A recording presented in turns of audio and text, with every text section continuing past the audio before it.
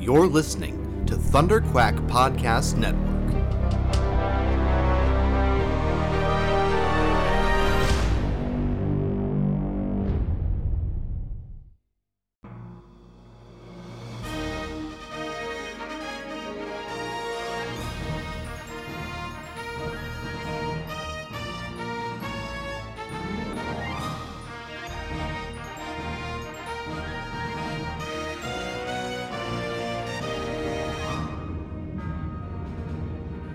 Broadcasting from a hidden rebel fortress long forgotten since the days of the Clone Wars, Commanders Michael Cohen, Matthew Krenke, and their daring crew lead a rebel cell dedicated to bringing you stories of adventure and excitement from across the galaxy. Join them for tales of heroes from the dawn of the Resistance, stretching back to the Old Republic. Tales of Jedi and Sith, rebels and Imperials, technological terrors, and fantastic creatures. Legends so great, you won't believe them. But it's true. All of it. So what are you waiting for? Strap in and get ready to make the jump with Rebel Cels, the Star Wars animation podcast.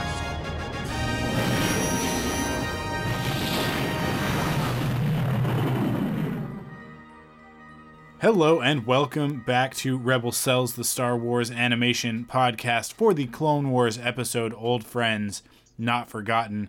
I am one of your hosts, Michael Cohen, and with me, as always, my faithful co-pilot, Matt the Crankster Cranky. Yo, good to be back, Mike. Star Wars fans, hey, and here we are, Mike. We made it.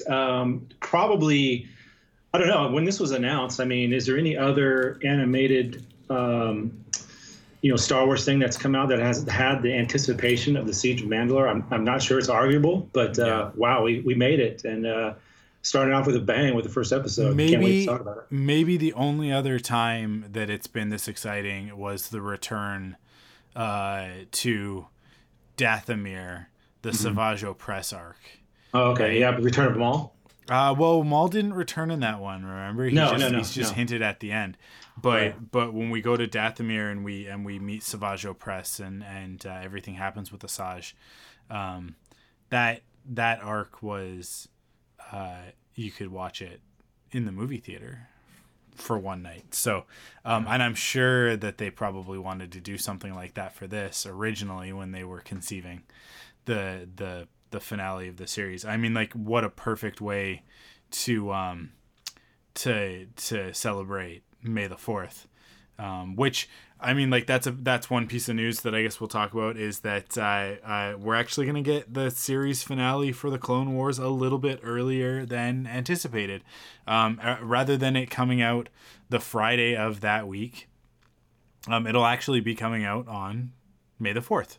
Oh, I didn't even know that. Yeah, nice. It's going to be an early release, okay. And specifically to celebrate May the 4th, Star Wars Day.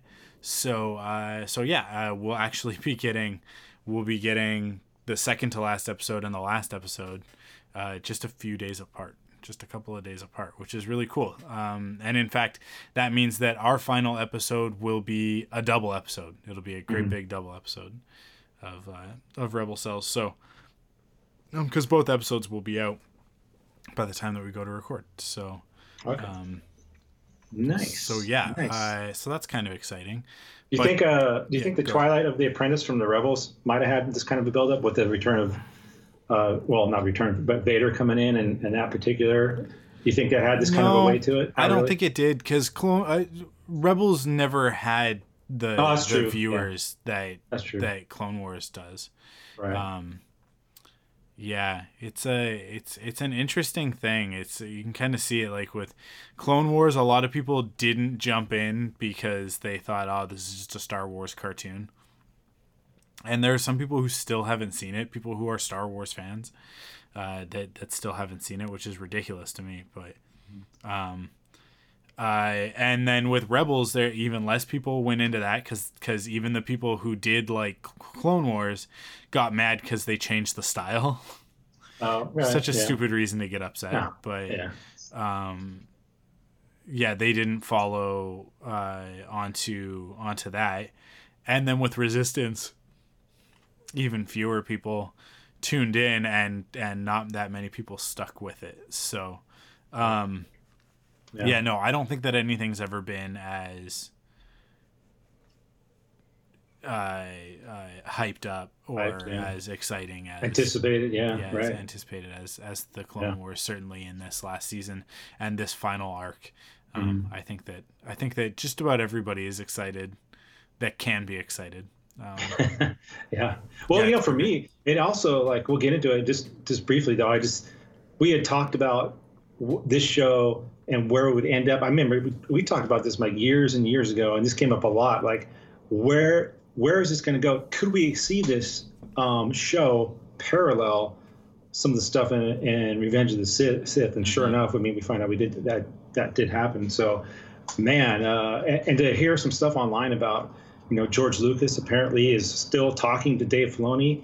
I mean, that's coming from the internet. So sometimes it's, whether you believe it or not, I don't know. But I'd like to think that George is still kind of in contact somewhat with Filoni maybe, and talking to him about this series. I mean, this is their series, this is their baby. So you just wonder, but man, like a fantastic opening and a cliffhanger ending. And we're going to talk all about it in a second, I guess. You wanted to jump into the news and talk about some you had a theory about Celebration that you teased me with, and I'm on the other side. I see San Diego Comic-Con saying we're done. I'm thinking, okay, well, Celebration's got to be right around the corner, right? But you think differently. That was immediately when Comic-Con got canceled. That sounded to me like, oh, okay, Celebration can't be far behind. In fact, on the Thunderquack podcast Quarantine Zone on Friday, I said as much.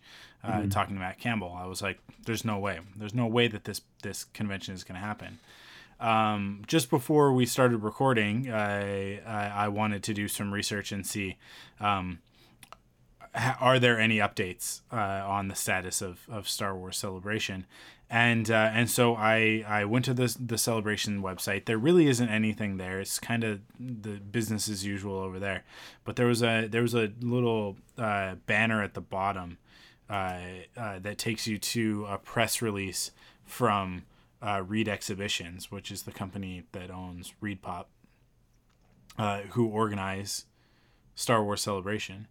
And I at the moment, so like it seems like Reed is not that interested in people's safety. I'm just gonna come right out and say that.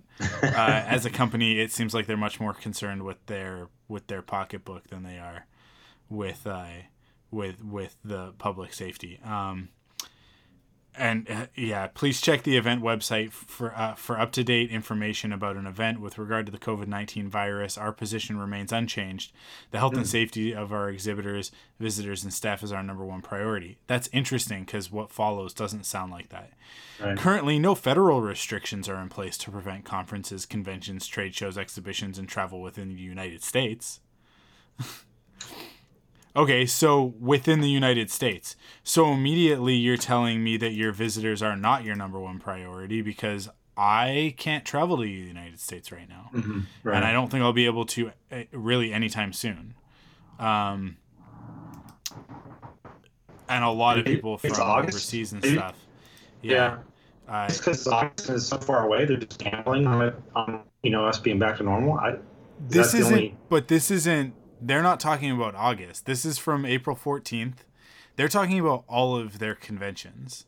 Oh, okay. And they've got stuff that was pushed from this spring that is rescheduled to as early as June, as mid-June. Wow. And this is their stance. So customers who wish to participate in our events and who are not impacted by travel restrictions are free to do so. Travel advice and entry guidelines varies from country to country. Our event attendees are encouraged to check the latest travel advice and entry guidelines for their home country and the United States before making arrangements. The United States has imposed travel restrictions to and from several countries. And then it goes on this is a much longer press release than what I'm reading, but to me it sounds like if they can get away with doing their events, they're gonna do it. Now here's the thing: I did the math with Matt Campbell, Well, we didn't really do the math. We just it was a lot of conjecture, but we kind of talked it out on Friday, and I'll do it here with you. If you had to guess out of the 40,000 attendees at Star Wars Celebration, the geographic makeup of where those attendees are coming from, and then add that to the number of people who are either essential workers, so probably won't be able to get the time off, who take care of an elderly or immunocompromised dependent, or are themselves immunocompromised. If you add all of those numbers up, I would bet you anything it's close to half the attendees. So yeah, that's everybody. Like everybody who can't be there because of travel restrictions or can't be there because of work obligations or health concerns. So you're talking about, if I'm an exhibitor and you tell me that it costs X dollars to exhibit at Star Wars Celebration, back a few months ago, I go, okay, there's going to be 40 to 60,000 people there. Sure. Right. Yeah. Totally understand. That makes sense. So that I can do the math on that and do the cost benefit and figure out if it's worth it for me to come to the convention. And then you everything happens, and then you look at it and you go, will it really be 40 to 60,000 people? Because I'm guessing it's not going to be. I'm guessing it's definitely not going to be. Because I'm not even accounting for people who are just uncomfortable with the idea of going to a convention in August. I mean, like, this is the thing. COVID-19 aside, you go to a convention, you are very likely to get sick. Right. It's called the con crud. Yeah. Everybody gets that. Yeah. It's very likely. These are the absolute last place you want to be if you worst conditions, are worried about getting sick. Yeah. No amount of Lysol, Purell, hand wipes, and face masks is going to make this a safe proposition. And now here's the thing. Obviously, we're flattening the curve, right? That's the whole point. We're all in lockdown right now to flatten the curve. That's the thing. It's starting to happen in some places. Obviously, you and I talked about this last week, I think. In California and British Columbia, it's happening, right? In Canada in general, it's happening. Yeah. We are flattening the curve. This is not the time to get cocky. It's no time to be bold and go like, well, we flattened the curve. Let's all go have a party. That's not how this works. We need to continue to keep the curve flat until it starts to go down, and basically until it kind of peters out. At which point we can then look at it and go, okay, the risk of spreading of having another outbreak of this very highly contagious virus is unlikely, right? Less likely. Yeah. If we do it now, the curve will just pick back up, right? Because if like, how did it start? It starts with one person or 10 people. And then those 10 people each come in contact with 10 people. So it's 10 times 10. Now it's 100. And then those people come in contact with 10 people. Now it's 1,000. And then it's 10,000, right? Like it's not, I don't think I need to explain this to everybody, but until there's reliable treatment or a vaccine, it's just not safe. I think this is super irresponsible. So the other thing that leads me to believe that they're going to continue, that they're going to push forward with Star Wars Celebration in August, is that Penny Arcade Expo, which happens in Seattle, PAX West 2020, which is set to happen September 4th to 7th this year, they just released an announcement this morning that says, hey there, we hope you're staying safe and healthy in these uncertain times. We tend to be pretty quiet this time of year, but since we've had some questions from fans and exhibitors, we wanted to let you know that as of this moment, this is from this morning. We're still planning on putting together a great PAX West this coming Labor Day weekend, September 4th to 7th, for you, and we will be updating our website with more information on badges and hotel registration in the coming months. Our first priority is always your safety, and that extends to issues of public health. As the year progresses, we will continue to monitor the situation and work with health officials at all levels of government and intend to follow all CDC and WHO guidelines as they are released. That said, actions already taken by a convention center and local government have left us optimistic, and we will continue working with them to make sure we take the correct steps throughout the summer. We look forward to welcoming you home as we always have, but until then, may you give Tom Nook a run for his money, and may Sephiroth stand defeated in your wake. That's about Animal Crossing and Final Fantasy VII. Animal Crossing. That is a very casual attitude, I think, to be taking to this.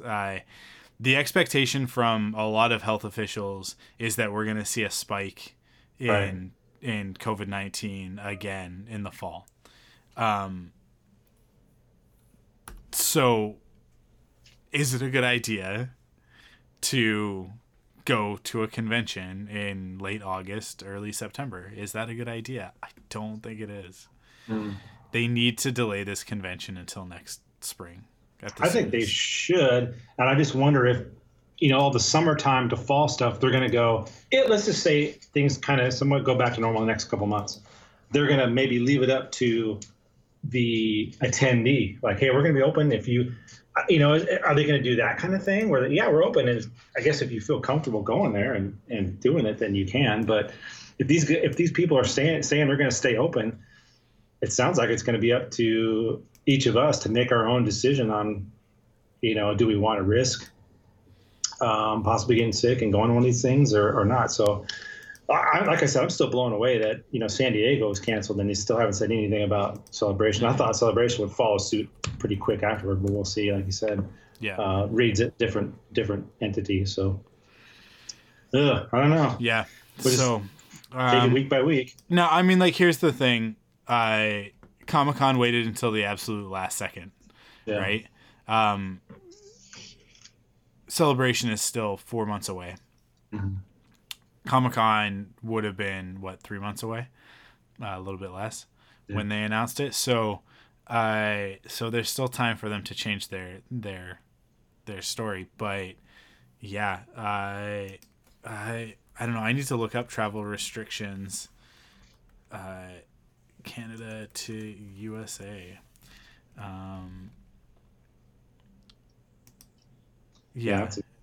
Travel advisory. Avoid non-essential travel outside of Canada until further notice. Can I go into the United States? Avoid non-essential. This advisory overrides other risk levels. So, I mean, the border's not closed, but I think that if I tried to go for a Star Wars convention... They're going to fly you through and give you an escort. You don't think so? I don't think. The decision to travel is your choice, and you're responsible for your personal safety abroad. We take the safety and security of Canadians abroad very seriously and provide credible and timely information. This content, the travel advisory is saying don't, but it's not saying you can't. Right. So take normal security precautions in the United States. Oh, that's security. That's different. It's kind of like what I was thinking. It's going to be up to you. Yeah. If it stays open, or if it continues, or doesn't get pushed back, or whatever. Yeah. Yeah. Yeah, it's a little bit. Yeah, it's a little crazy. I think avoid all cruise ship travel. Good call. Yeah, definitely. Yeah, if you wouldn't go on a cruise, why would you go to a convention? It's the same thing. Right. Yeah. Let's go all lock ourselves in one building for 5 days and all touch the same door handles and buttons and stand in lines next to each other. Right next to each other, yeah. Good luck being socially distant in those places. Exactly. I mean, it's elbow to elbow, yeah. Yeah. Crazy. Anyways, obviously we'll keep you guys updated on this as the days go on. But yeah, I don't know. I like, this is the thing. If it does happen in August, I think I'm gonna have to cancel. Yeah. Because I just can't imagine taking a 1-year-old and a 3 and a be 4 at that young point. Kids. A 1-year-old and a 4-year-old. Sure, yeah. On an airplane. Yeah. Through an airport, which is even worse than the convention. To a convention. Right? Like, yeah. You got all the bad stuff all in one right there. Yeah. And then to Disneyland. Like, if we're there, we're supposed to be going to Disneyland. We're not. Yeah. The airfare is the thing that costs the most money, right? So going down, it's not like we can go, we'll go to Disneyland another time. It's like, no, we go all in one pop. Yeah. But anyways, yeah, I don't know. It's so crazy. It's at this point I'm frustrated because I would personally, and I'm not speaking for anybody else, but I would personally just rather that they go ahead and postpone it and just give us a TBA of like, we'll let you guys know as soon as we have dates for the new convention. And just leave it at that. Just so that I don't have to be stressed about the concept of whether or not I'm going to have to decide if I'm going to this, right? I honestly think that that's the responsible thing to do. I don't know. Before we jump into the episode, I'll just note a couple more things before we jump into that. One of the other things that was announced last week is that Disney Gallery, which is a new, I guess it's kind of like a new series, is going to be premiering on May the 4th as well, with the first episode of their 8 episodes. It's Disney Gallery Star Wars The Mandalorian. And it's going to be an 8-part series that goes behind the scenes of that's gonna be The awesome. Mandalorian. That'll be on Disney Plus starting May the 4th. So that's some other good news. So we just kind of gave you a bad news sandwich. I don't know. Maybe it's not a bad news sandwich. Maybe if you don't care, if you're one of the people out there with a sign that's protesting a pandemic, you probably are excited about Celebration not getting canceled. It's going to be the best celebration ever if it doesn't get canceled, but it will also be the worst celebration ever. Because I'll tell you this, Crystal and I were talking about it the other night. You think Hayden Christensen's going to show up? I know. That's another thing. You think John Boyega's going to be there? Yeah. Are these people going to show? Do you think Mark Hamill's going to show up? Yeah. I think Mark Hamill is in his, he's in his late 60s? Yeah. He's not showing up. Yeah. He doesn't want to touch your hand. He doesn't want to meet you or talk to you. He's can you imagine all that meet and greets and the pictures? Actually, I guess he doesn't have to travel. He's already in California, but so he could just come in to do his panel and just be like, "Nobody touch me, everybody stay away from me," and just be extra careful. But yeah, any of the stars that have to travel, do you like? No, I don't like. Nope. None of the stars will be there. It'll be great because you won't have to wait in a single line. You'll just be able to go into whatever you want to go into because it'll be like 20,000 people as opposed to the 40 that it usually is. But yeah, like the second that they start announcing like, yeah, so-and-so's not going to be there, so-and-so is not going to be there, like then people will start going like, oh, I can't go because of my health restrictions. I want a refund. Yeah. No, I never even thought about that until you just said that. Like, oh yeah, all these. I mean, half the a lot of stuff you do there is getting autographs and meeting people and panels. It was on my list this time around of like, I'm gonna meet Mark Hamill this time because, like, I will always regret that I never met Carrie Fisher, right? Like it was always one of those things of like, well, maybe one day I'll get to interview her or talk to her in a press junket or something like that, right? Meet her on a press line or something. And then obviously that never happened for me. And I'm not worried about Mark Hamill going anytime soon, but I don't want to regret never meeting Luke Skywalker. Harrison Ford will never do meet and greets, but no. So that one you just have to hope that you're in the right place at the right time one day and get to meet him. But But yeah, that was on my list. It was definitely high on my list of things that I wanted to do at Celebration this year. That's not going to be an option. I just don't see that being an option. Yeah. Well, you're talking about the Mandalorian stuff. I can't wait for that, because that's one thing I love to watch, is that just how the process, and especially with this new technology they're using, to get to go behind the scenes of that. It's going to be really neat to see that in an 8-part series. Yeah, that'd be fun. So looking forward to that. The other thing that this isn't really news, just to let you guys know, Amanda and I did a Rise of Skywalker commentary over on the Thunderquack podcast that you can go get right now. It's available right now, and you can sync up with the Rise of Skywalker and watch it as we talk about it. There was a small hiccup at the very beginning where because I was watching it off of Google Play, my digital copy, and it buffered. So there's a minute where it buffers. Just ignore that. You just keep going, because I sync back up with Amanda, and it ends up being fine. But just to give everybody a heads up, that's there if you want to hear me talk about the Rise of Skywalker at length. And I don't know, maybe Matt and I'll do something like that at some point as well. But let's get into it. Let's take a second for some ads, and then we're gonna get into this episode.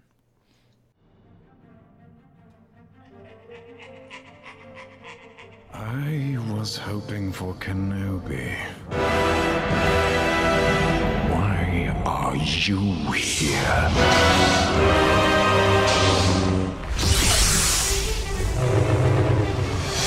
They call themselves the Bad Batch.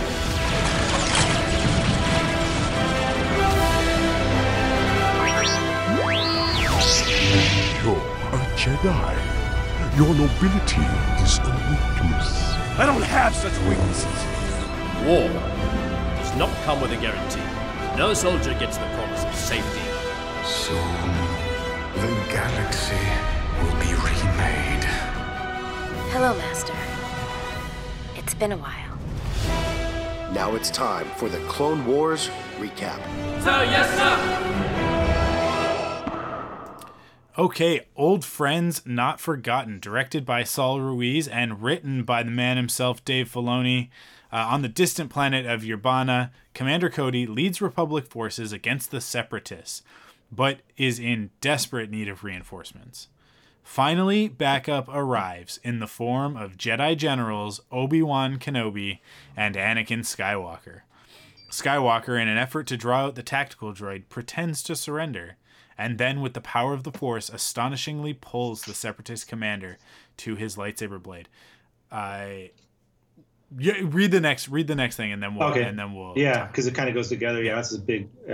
Meanwhile, Rex and the 501st, hiding beneath the bridge, join the fight, taking to the skies with their jetpacks. The Jedi and clones turn the tide of the battle, but Admiral Yularen surprisingly calls the Jedi back to the command ship as a transmission from a fulcrum has come in, and it demands their attention.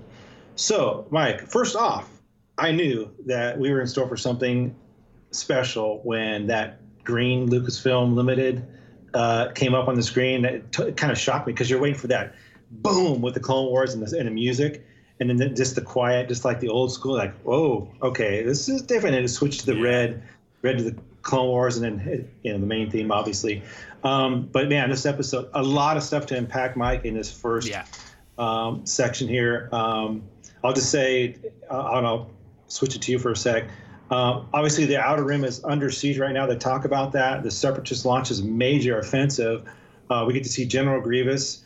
And here's the big thing, the big takeaway I got from this. There's a couple things, but one, the Jedi generals are sent all over, far from the core worlds. They say this, and this is kind of the beauty of Palpatine and the brilliance of Palpatine. He's not even in this episode. I don't know if he's in this siege, but he wanted these experienced Jedi away from the core worlds. He wanted them away from Coruscant, because he knew that his plan was getting ready to kick in even though Anakin's there, which is the man, he had to have Anakin there, but he wanted all these experienced Jedi away from here. And I thought, man, that's just a brilliant move by him. But like I said, a ton of stuff to unpack here, Mike. What your thoughts on this opening here? Well, yeah, I mean, he's already got the Anakin angled covered, right? Because right. The plan is Grievous will kidnap me, and the Jedi will send in the A squad, right? It'll be Obi-Wan and Anakin, which will bring Anakin back to Coruscant, right where he wants him, just in time. And then he's gonna feed them the location of Grievous, which is gonna get rid of Obi-Wan. All of that stuff. It's perfect. It's perfect. Look, are the prequels executed exactly to the best of their ability? No, they're not. The movies, they definitely have some problems. Are they poorly written? No, not even a little bit. Like the story, the plot of the prequel trilogy is as solid. It's almost like the inverse of the sequel trilogy. Right? Yeah, I agree with that. Where it's like the plot of the prequels from Phantom Menace all the way through Attack and then Clone Wars and then Revenge of the Sith is like it's all perfect. Everybody is where they need to be when they need to be there. It's all really, really well architected. Are the characters great? It's debatable. Some of them are really, really flat. Some of them definitely don't work on screen the way that you want them to. Are the special effects awesome? There's some really cool stuff in there, but it's also way too reliant on CG. I shouldn't say CG, but just sort of on special effects rather than practical. Rather than them being there. There's a lot of practical sets, but they're miniatures, and then we stick our cast into it via blue screen and stuff like that. I just always am worried about saying like, oh, it's all CG, because it's not all CG. But like there are definitely some problems with the prequels, and then the sequel trilogy on the flip side, it's like the practical effects and the CG effects are all married together perfectly. The characters are all awesome. The performances are great. Is the plot there? Sometimes. Right? It's kind of the opposite. And then it's the original trilogy that really manages to do all three. To have great performances with great characters, incredible special effects, and a plot line that is pretty perfect. Although, there are 2 Death Stars in the original trilogy. People had a problem with back then. This just exemplifies how the Clone Wars is it's like the antidote to all of the prequel hate. Because every time I watch the prequels, and then I can just kind of hear everybody like hating on them, and definitely like I get a little bit bored watching the Phantom Menace. It's a little cringy when you watch the Attack of the Clones. Revenge of the Sith I think is probably the best one, but it's a little long in the tooth. There's a lot going on in that movie. It's very, very busy. But then I watch the Clone Wars and I go, that's right. I love these characters. But as I've said a million times on this podcast and on Frontlines, Matt Lanter is my Anakin Skywalker. When I read a book or a comic or whatever and Anakin is in there, that's the voice that I hear in my head, not Hayden Christensen. And that's not to take away from Hayden Christensen. I think that he was doing a good job for what he was given and the circumstances under which he was performing. I think he's a great actor. But he definitely needs a great director, not a great actor's director, to back him up and help him with his choices. He didn't get that on the prequels. Ewan McGregor is definitely Obi-Wan Kenobi, but James Arnold Taylor does a phenomenal job in the Clone Wars, more than capable, and has spent more time with that character than anyone. So which one's the real Obi-Wan Kenobi? The answer is neither and both. Because hey, Obi-Wan Kenobi's not real. I know it's coming from me. That's probably That's a crazy. lot to take, but Yeah. yeah. But I mean, like some of the other characters, Padme is certainly better in the Clone Wars than she is in the actual films. Mm-hmm. The clones are more fleshed out. The only character I think that is better in the prequels than they are in the Clone Wars, not to say that they aren't fantastic in the Clone Wars, but I think the only character that's really truly better is Palpatine. And I just think that you just can't compete with Ian McDiarmid. His physical performance of that character is so important to it that the animation can get close, but it can't match.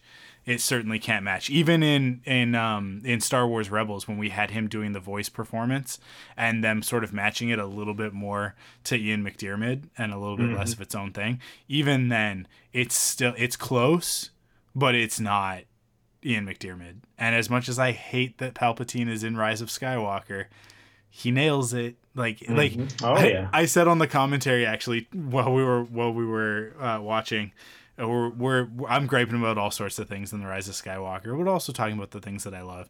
And one of the things that I said was like, one character that they absolutely nailed in this movie, that acts exactly the way that they should and whose performance is spot on, is Palpatine. He's 100% there. Yeah. Everything that he does is exactly what Palpatine would do. It's not Palpatine I have a problem with. I like that character as the villain. It's just him in that movie. Coming back to life. That's really the thing. But anyways. Back to the Clone Wars. Let's get back into the Clone Wars. This opening reminds us why the Clone Wars is the best. The just sort of dire situation of the battle, and everyone seemingly being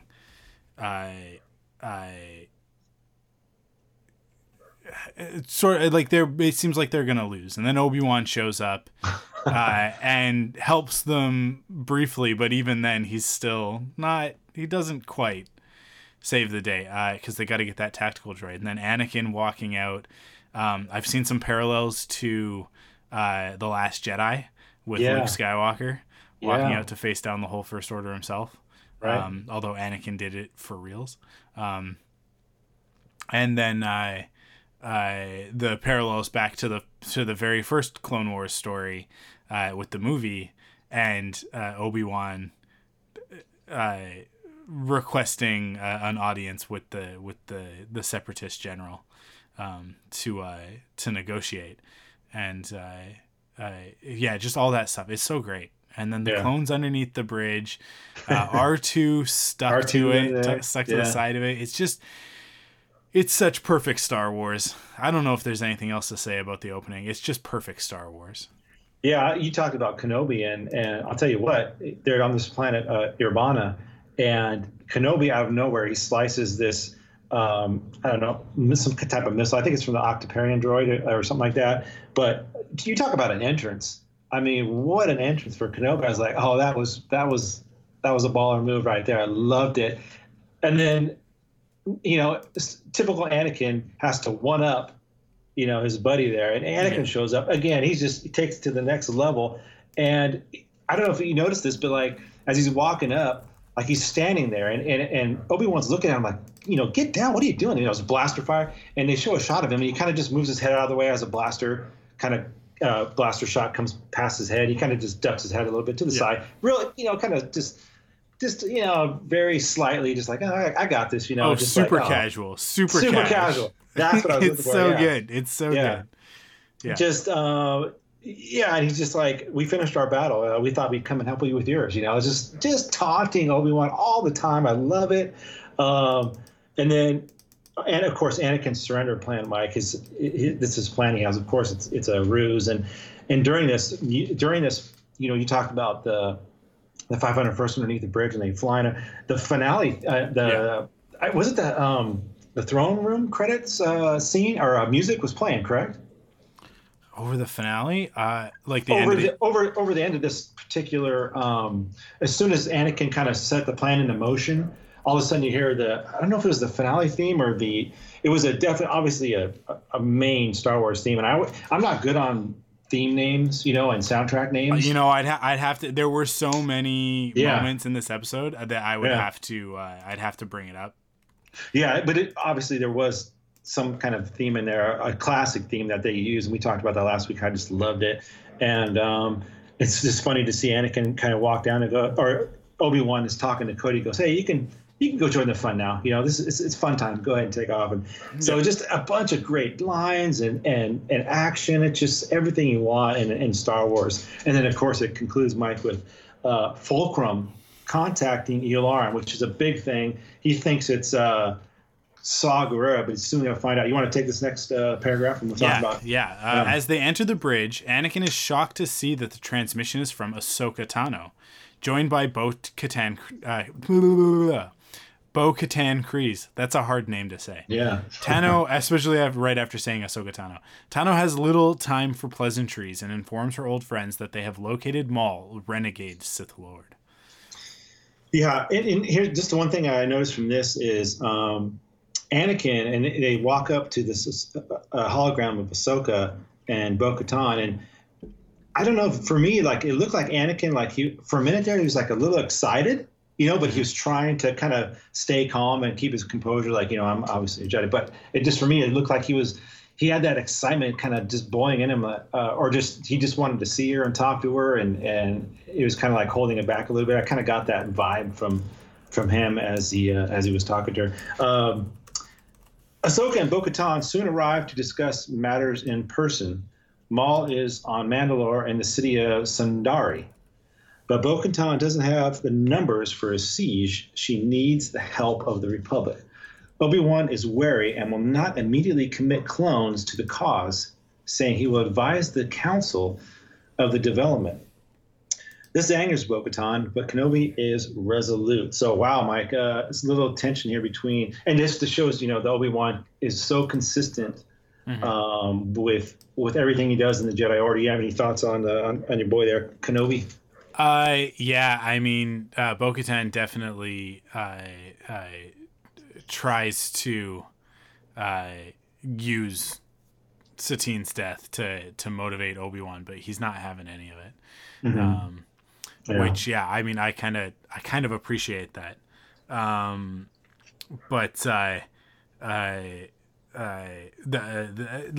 both sides of it, like I think that's exactly what Bo-Katan would do, because she was hanging out with what's his face, Pre Vizsla for a long time. She's gonna do what it takes to win.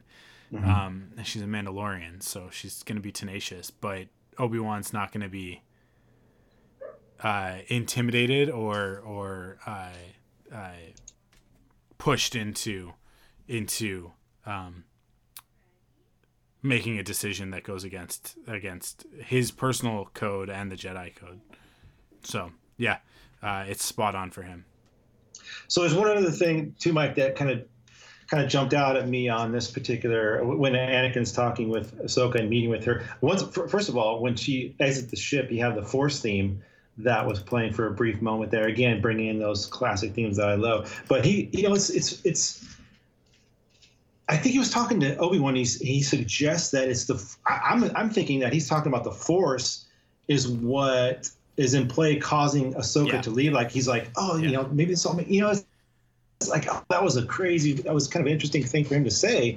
And it just still, I think he's still haunted by her leaving. Like, it's one of those things. I got that a couple times in this episode where he just, it's really kind of weighs on him, on her leaving and her well-being. So I just wanted to kind of mention that, and just to see if you kind of noticed that particular thing between Anakin and Ahsoka about her leaving, how he feels about that, Yeah, no, for sure. That's exactly how I read that as well. Mm-hmm. Was that it was totally like him trying to justify it, and he's like, no, this is why all that happened. It was it was to put her in this spot so that we could take down Maul. It was meant to be. This is because I think in his mind, he's still trying to figure out how do I get Ahsoka back into the Jedi Order, right? But obviously that's not the way that things are gonna go. Yeah. Well, and also Bo-Katan, she's also there, and basically her motivation here is that she wants to capture them all because first of all, she doesn't have the number, so she's coming to the Republic for help, and it's kind of one of those let's join forces. She gets, she'll get Mandalore back, and they get Maul, and everything will be fine. So, yeah, that's kind of where we're at now with this one. You want to continue with the next one? Yeah. Meanwhile, Anakin and Ahsoka walk the corridors of the ship. As they do, the clones salute Ahsoka. It's a sign of respect, Anakin tells her. They finally arrive in the barracks of the 501st to find an entire company, Rex included, waiting with helmets decorated in her image. Anakin starts to present Ahsoka with a gift when suddenly alarms sound. That was, again, we kind of saw this in the previews, but still a really emotional, fantastic scene. And just like he says, these clones are so loyal, and it just makes that, Order 66 one just, hit even harder. But how Anakin talks about how, they painted their helmets and everything, and you can just see she's just like, oh man, this is kind of overwhelms her for a second. And I thought the coolest thing too was Anakin has a gift for her, and for a minute there, I'm thinking, then something happens, like, oh man, those have to be lightsabers, right? And I thought we were going to go away from that, but not so fast. So he actually does get to present those. You want me to keep going, Mike? Yeah, let's Obi-Wan races into the room. They're jumping to hyperspace immediately. Do not only not to Mandalore, but instead Coruscant, as the Separatists have attacked the capital. Even though this matter is grave, Ahsoka is incredulous and cannot believe they won't help her. This is why the people have lost faith in the Jedi, she says. So that was a pretty big moment there, too. And this is where we get, we always wondered, we kind of speculated, like, how is this going to happen? How are they going to pull Anakin and Obi-Wan away from this siege of Mandalore? And here you go, right here. It's happening. Revenge of the Sith is happening right at this moment. So go ahead, Mike. Any thoughts, or do you want? No, yeah. I really like the way that they played the tension between the two of them, between Obi-Wan and Ahsoka, and Anakin kind of trying to kind of peacemake a little bit. Yeah, right. Because obviously Ahsoka still feels betrayed by the Jedi Council. I just thought that was fantastic. I like that. It's still fresh. It's still raw, and she doesn't get upset. It's just like in the middle of their conversations about this, there's the one part where she says something to him and he's like, that's not fair. And she turns to him and looks him right in the eye and goes, I'm not trying to be fair. Right. And it's sort of like there's this element where I think that Ahsoka has realized that the Jedi Order is problematic, right? And she's just not putting up with it anymore. She doesn't have to, right? She's not part of the Order.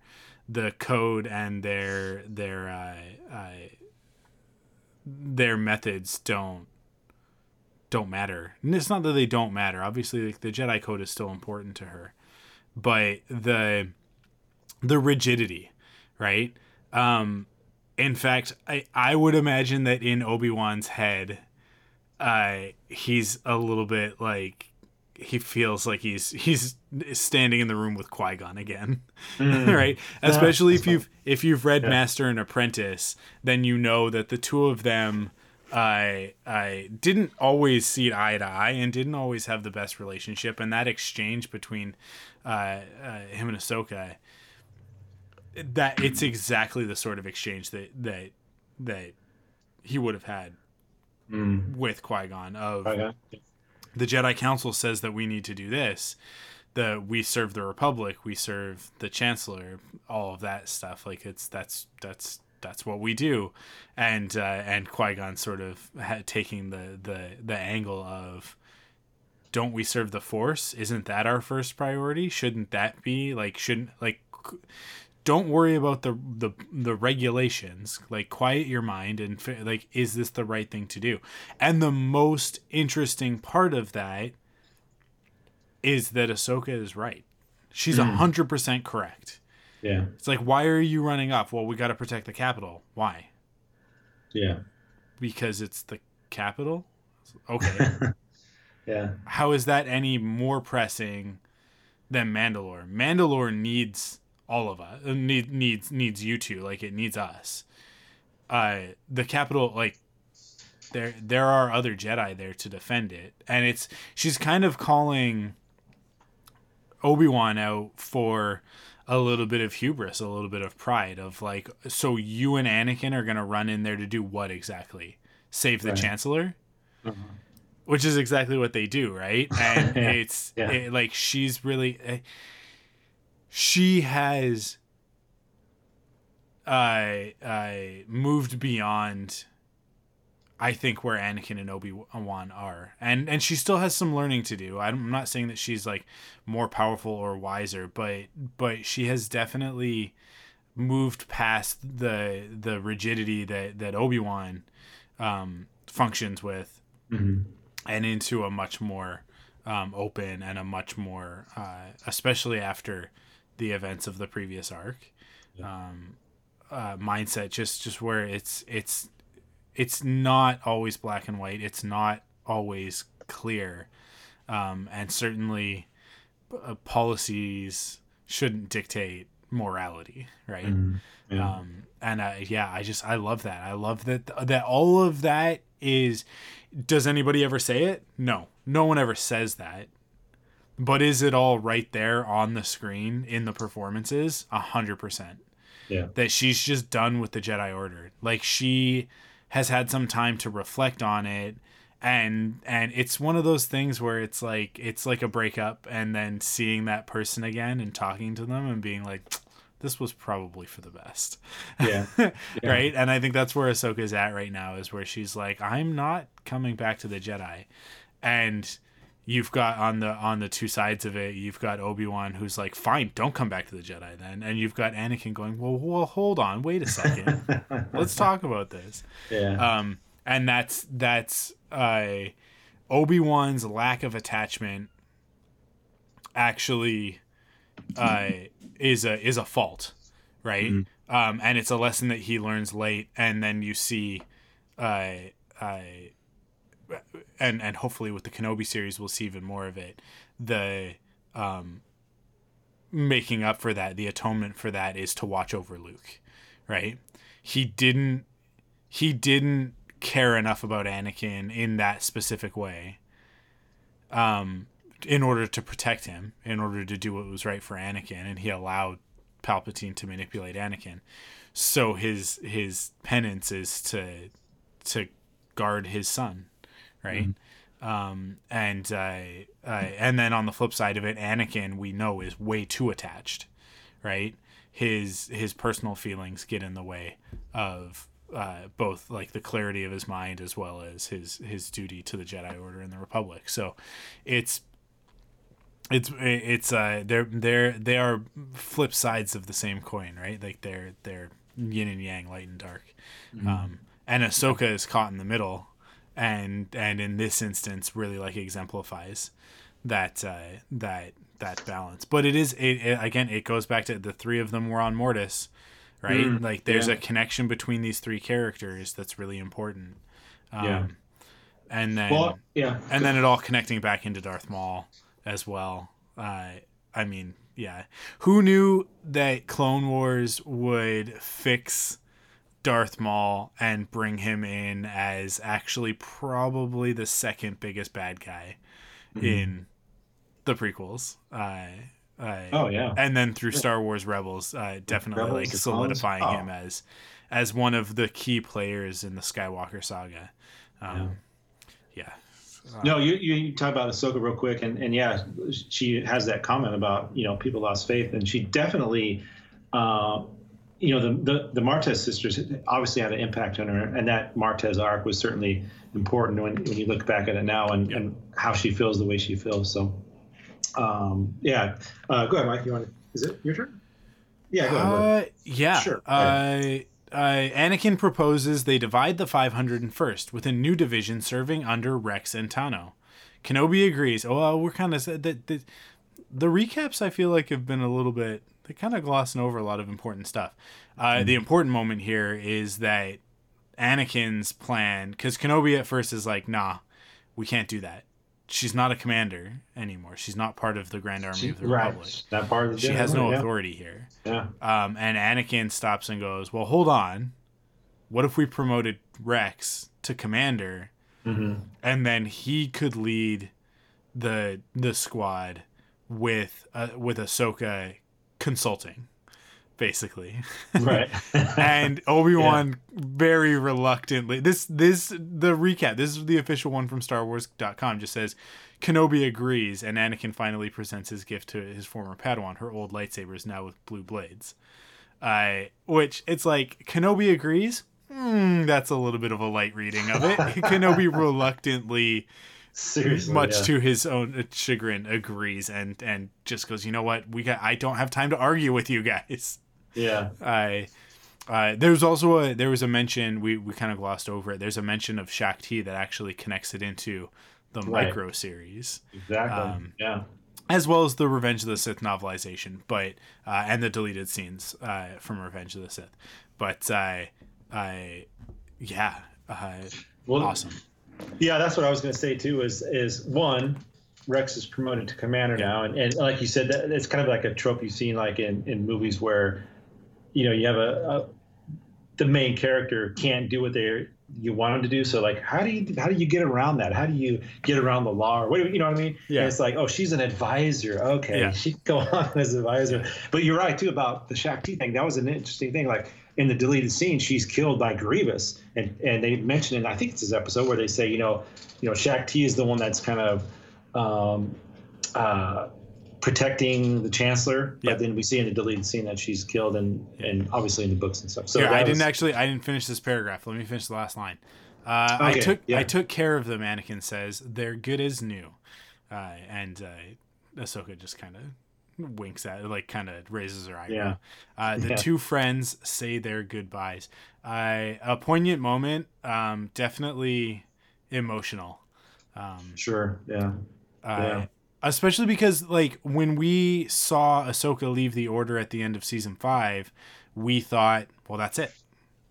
The next time she sees Anakin is in Star Wars Rebels. Now we know that that's not the case. In fact, the last time she sees Anakin is on good terms, which changes a lot of stuff. It really changes the context of a lot of things. I think it actually makes Ahsoka's story even more heartbreaking when she does finally realize that Darth Vader is Anakin Skywalker. Oh yeah, sure, definitely. But it's really interesting for Anakin.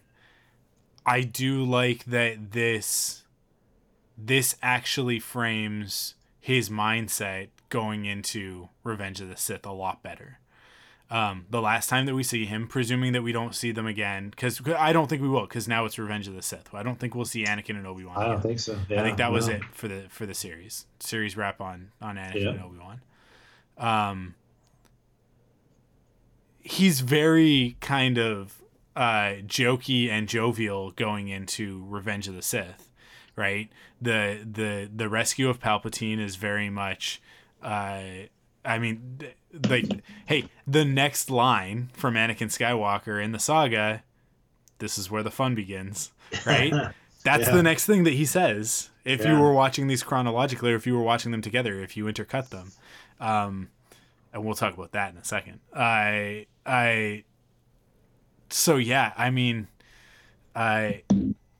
actually really, really like that, because it's sort of, now when I watch Revenge of the Sith, I know I'm going to watch that scene and go, well, that's why he's in such a good mood. He feels like he just not patched things up, but like he doesn't have that thread dangling of, is Ahsoka okay?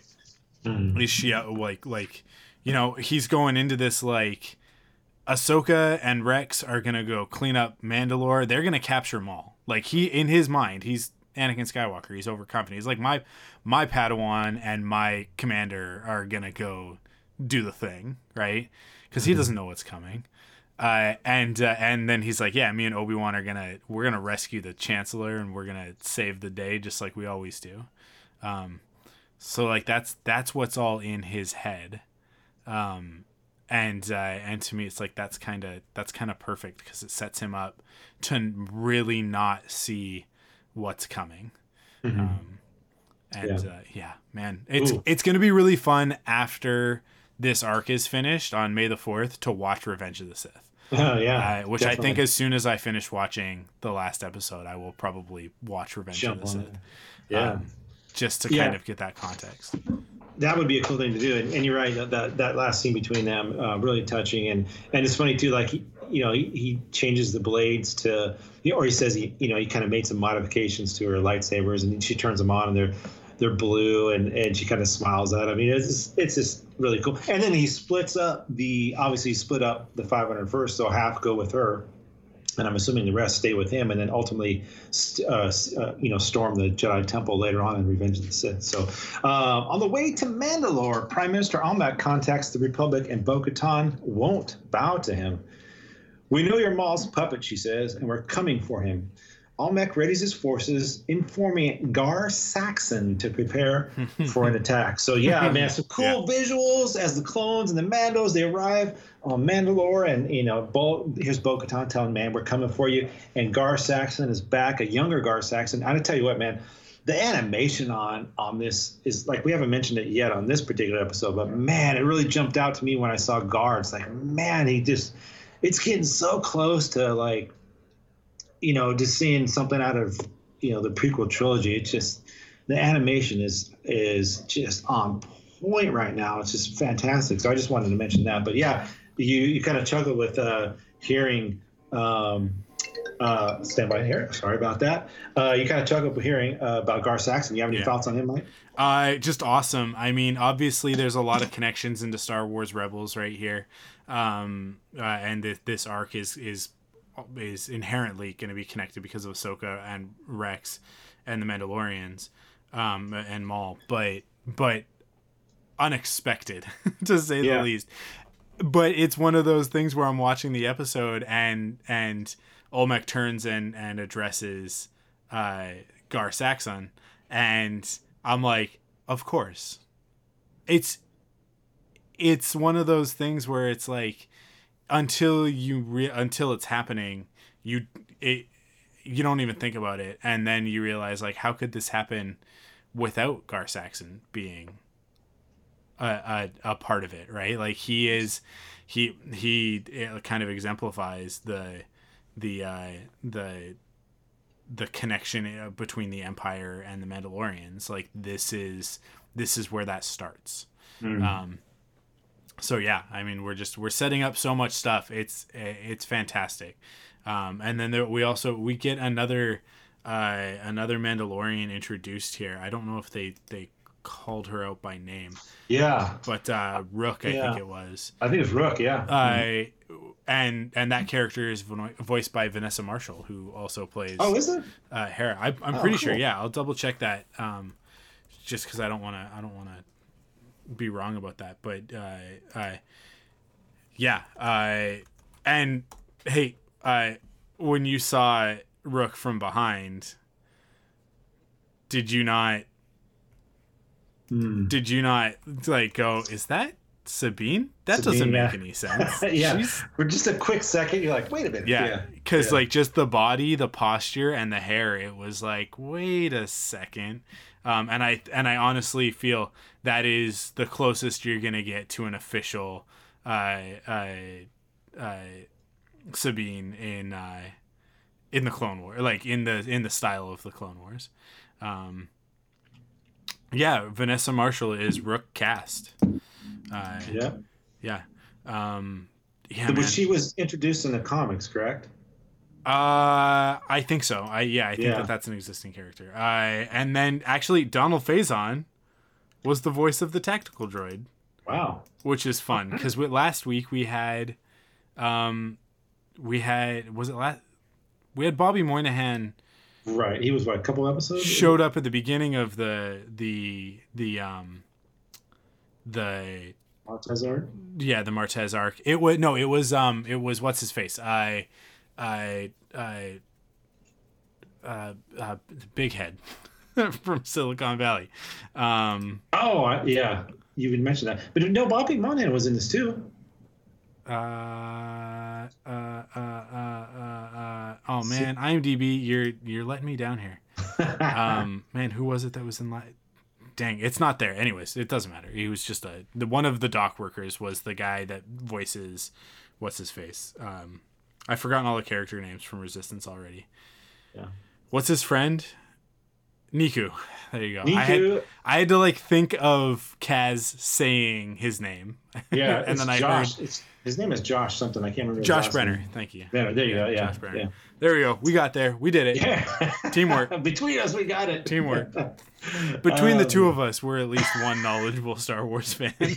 Dude, have we forgotten Resistance already? Jeez. One of the main characters in Star Wars Resistance. I couldn't even remember his name. Boy. Anyway, go ahead, Mike. Where are we? The clash begins. Here it is. This is where, look, everything in this episode has been great up until this point. This is where the fun begins. The clash begins. Republic gunships and Mandalorians soar through the air in battle, while Ahsoka leaps from ship to ship, taking out enemy forces on the way to the surface.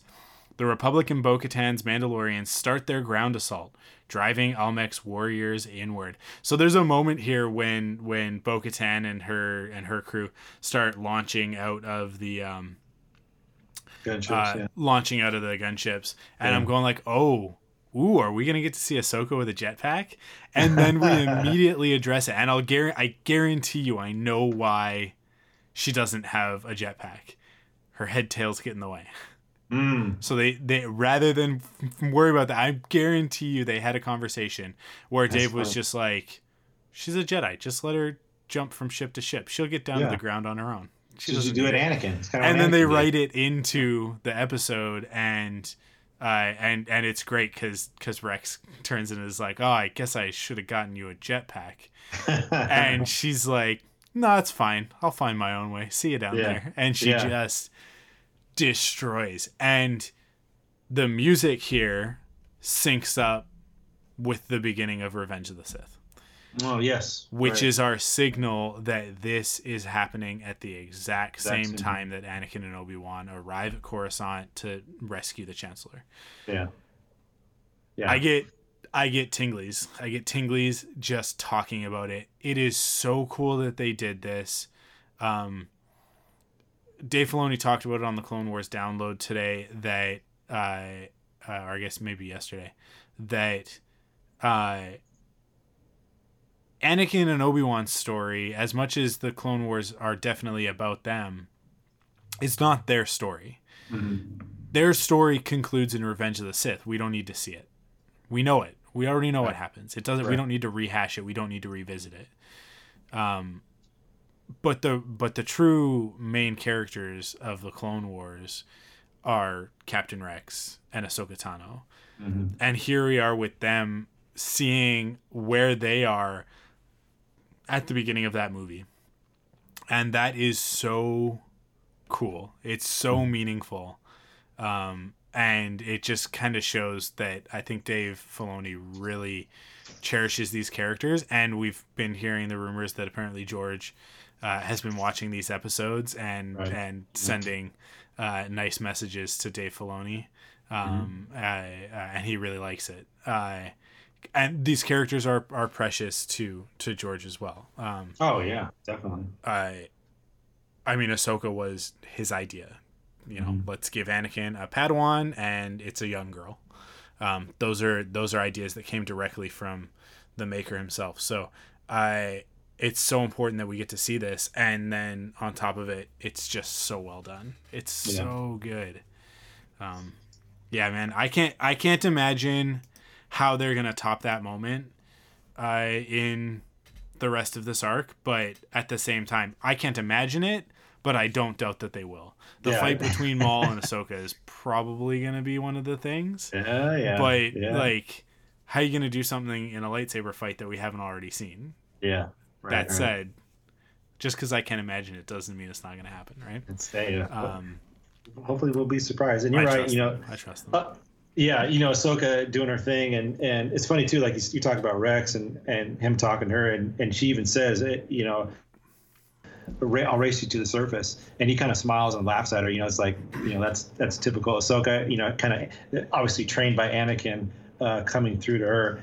And obviously she hasn't lost a step as a warrior. I mean, she's bouncing around using the Force ship to ship, kind of like Anakin did in Attack of the Clones, where he just kind of bails and, he'll figure out a way. But yeah, definitely hasn't lost a step at all. So it was fun to watch her kind of tear things up. And then I'll keep going here. The battle is going well, but there's still no sign of Maul, and they cannot let him escape if he's on Mandalore. Finally, Rex receives word that some of his troops may have found something. Deep in Mandalore's Undercity, Captain Vaughn says that Gar Saxon disappeared into the tunnels. Let's move in, Ahsoka says. Go ahead, Mike. You want to keep going? Yeah. Meanwhile, Bo-Katan reaches the throne room. With expert skill, she quickly defeats Almec, demanding to know the location of Maul. He wanted you to bring the Jedi here, Almec says, but you brought the wrong one. Bo-Katan immediately contacts Ahsoka, trying to tell her that she's walking into a trap, but Tano is too deep underground. Let's just close it out. Let's just finish it out, and we'll talk about everything. Maul's loyal Mandalorians track Ahsoka and the clones in the tunnels before finally launching a surprise attack. One by one, they pick off the soldiers, leaving Tano alone and ultimately surrounded.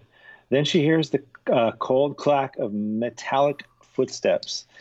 It is Maul. I was hoping for Kenobi, he says coldly. Why are you here? So, he appears, Mike, kind of like he did out of Phantom Menace, like kind of just out of the shadows. Here he is again, Maul, setting up this major cliffhanger.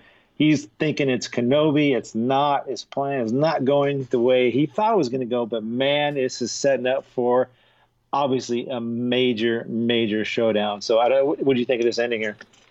Yeah, I mean, I kind of all of this, the reveal that it's basically all a trap, as Bo-Katan reaches the throne room and secures that part of the battle.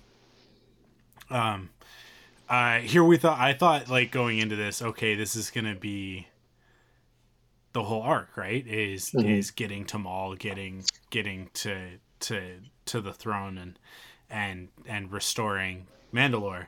And it turns out, actually, no, the Bo-Katan's Mandalorians are more than capable of taking back the capital. But Maul is going to be a bit slipperier, a little bit more slippery. And that's exactly what we get here. He's kind of a couple steps ahead of them, and not too happy that his BFF isn't here to meet him. Yeah, that's all he wants, man. He wants that BFF, man. He can't wait to get this thing going. So, man, yeah, like I said, huge, just a major cliffhanger and really setting up for something special, I think. And we're going to get that next week with, and it, true to form, I haven't really looked at what's going on next week, but we'll talk about it in a minute before. And it's funny, Mike, about the notifications we got on this particular episode. It just kind of shows you like what really kind of, I don't know, motivates people to write in when they get these stories like this. You have a good episode when you get a lot of,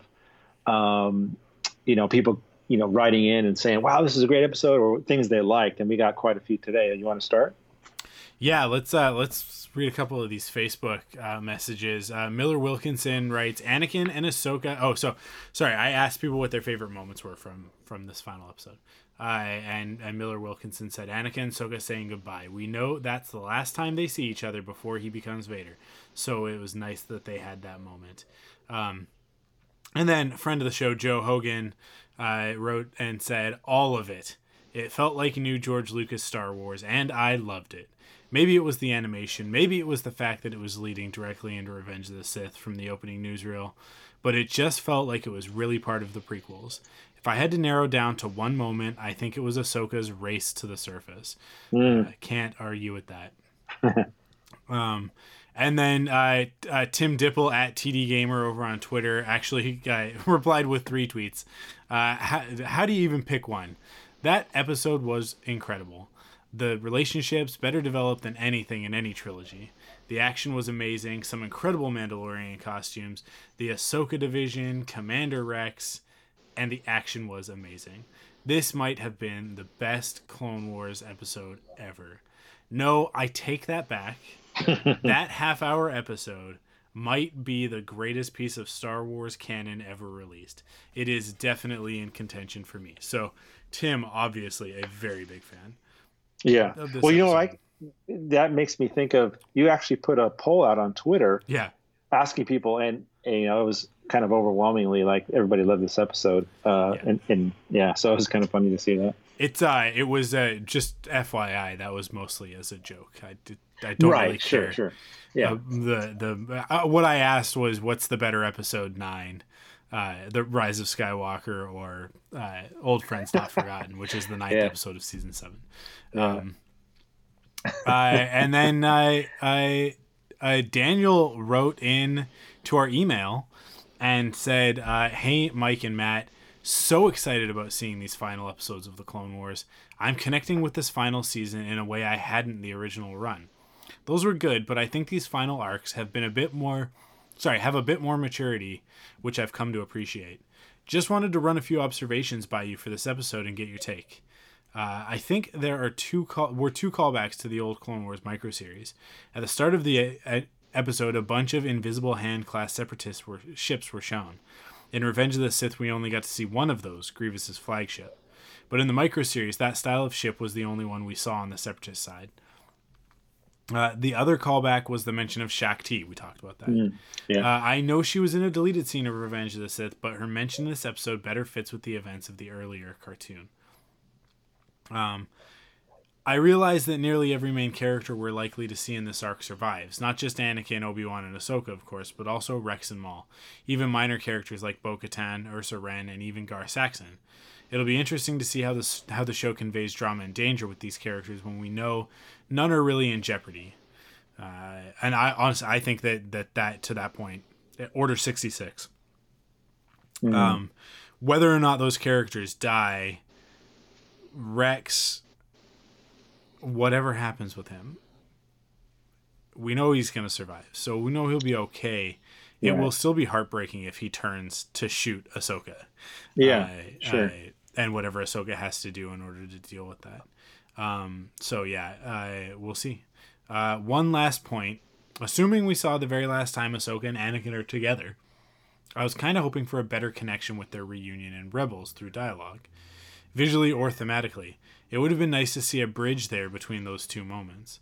Looking forward to your review of this and all remaining episodes of the series. Yeah, I don't think that it was as important for it to connect into that moment in Star Wars Rebels as it was to set up what's going to happen in Revenge of the Sith. I think that was the priority.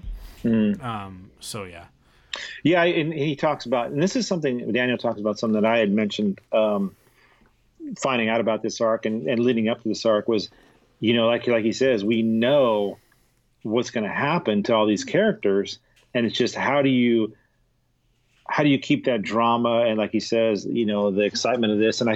And to be honest, like this first episode, it did some of that stuff, especially with just the connections that he made with Anakin and Ahsoka and seeing how they feed off each other and their connection. Also Rex and Ahsoka and stuff like that, and Anakin and Obi-Wan. That's the stuff that's really, you know, as far as this first episode, is really intriguing. And like I said, even though I know it's still a great episode and had great action, so they're doing it so far. And like you said, Mike, depends on what happens, like with Rex. How does he go? What happens with him? And Order 66 is the big one too. Yeah. To see that play out. So definitely some great stuff. Thank you guys all for writing in. We always love just getting some information because I'm no expert. I rely on Mike and a lot of you guys a lot of times to write in and tell us what you think. So Daniel and Tim and obviously Joe and Miller, thank you guys for writing in. Yeah, absolutely. That's it, Maga. Yeah, that's it for this week. But next week's episode, I love this title. The Phantom Apprentice. Wow. Ahsoka leads Republic clones to confront Maul's forces on Mandalore, while Maul senses the impending chaos and makes a calculated play to ensure his own survival. In The Phantom Apprentice, an all-new episode of Star Wars The Clone Wars this Friday, April 24th on Disney+. Yeah. I love that title. That title's so good because... Isn't it great? It's not just... Man, here we go. Star Wars is so good. They are both apprentices who were betrayed by their order. Yeah. Both Ahsoka and Maul. Ahsoka, like, they turned on her. The council turned on her and was ready to basically sentence her to whatever. I can't remember. I'd have to go back and watch it. But they found her guilty, essentially. Handed her over to the Republic. And Maul, when he was presumably cut in half, like, Palpatine didn't even attempt to recover the body. Right? Like, he just didn't care. Right. He just immediately replaced Maul and continued with his plans. Yeah, they are both they've both been betrayed. They're both the Phantom Apprentice. It's not just Maul. Obviously, it's really easy to say, oh, the Phantom Menace is Palpatine, the Phantom Apprentice is Maul. Right. But yeah, they're both apprentices. Man, that's awesome. That's such a great title. Good job, Dave Filoni. Oh, I know, definitely. Does this make you think that this might be the last time we see Maul? Or no? Maybe. It kind of depends, right? Because if Order 66 happens towards the end of this episode, Maul might use that as his opportunity to get away. And then the last two episodes will be about Ahsoka getting away from the clones. The clones, yeah. Whoa. Hopefully with Rex in tow. Yeah. Woo, good stuff. Awesome. Yeah. Awesome episode. A great start to the Siege of Mandalore. Yeah. Thank you guys so much for writing in, for everybody who shared their thoughts on this episode and supports us and all that sort of stuff. Of course, you can stay up to date with all the latest Star Wars animation news by heading to rebelcels.com. You can also follow us on Facebook at facebook.com/RebelCelsPodcast and on Twitter and Instagram at Rebel Cels. You can follow me on Twitter and Instagram. I'm at ArkwWulf, ARKWULF. You can follow Matt at The Crankster. That's Crankster with a K. You guys know we're part of the Thunderquack Podcast Network. Head to thunderquack.com to check out all the other great podcasts in the network. And if you like what you hear, you can support us in 3 ways. First, by going to your podcast service of choice and leaving a rating and review so that other people can find us and know that we are the best Star Wars animation podcast around, with 2 hosts named Mike and Matt. I like that. And the other ways are by going to store.thunderquack.com to pick up some merchandise. And last but not least, by going to patreon.com/thunderquack to chip in with your monthly pledge of support and getting some cool rewards in the process. That is it for this week's episode. Thank you guys so much. We will be back next week for The Phantom Apprentice.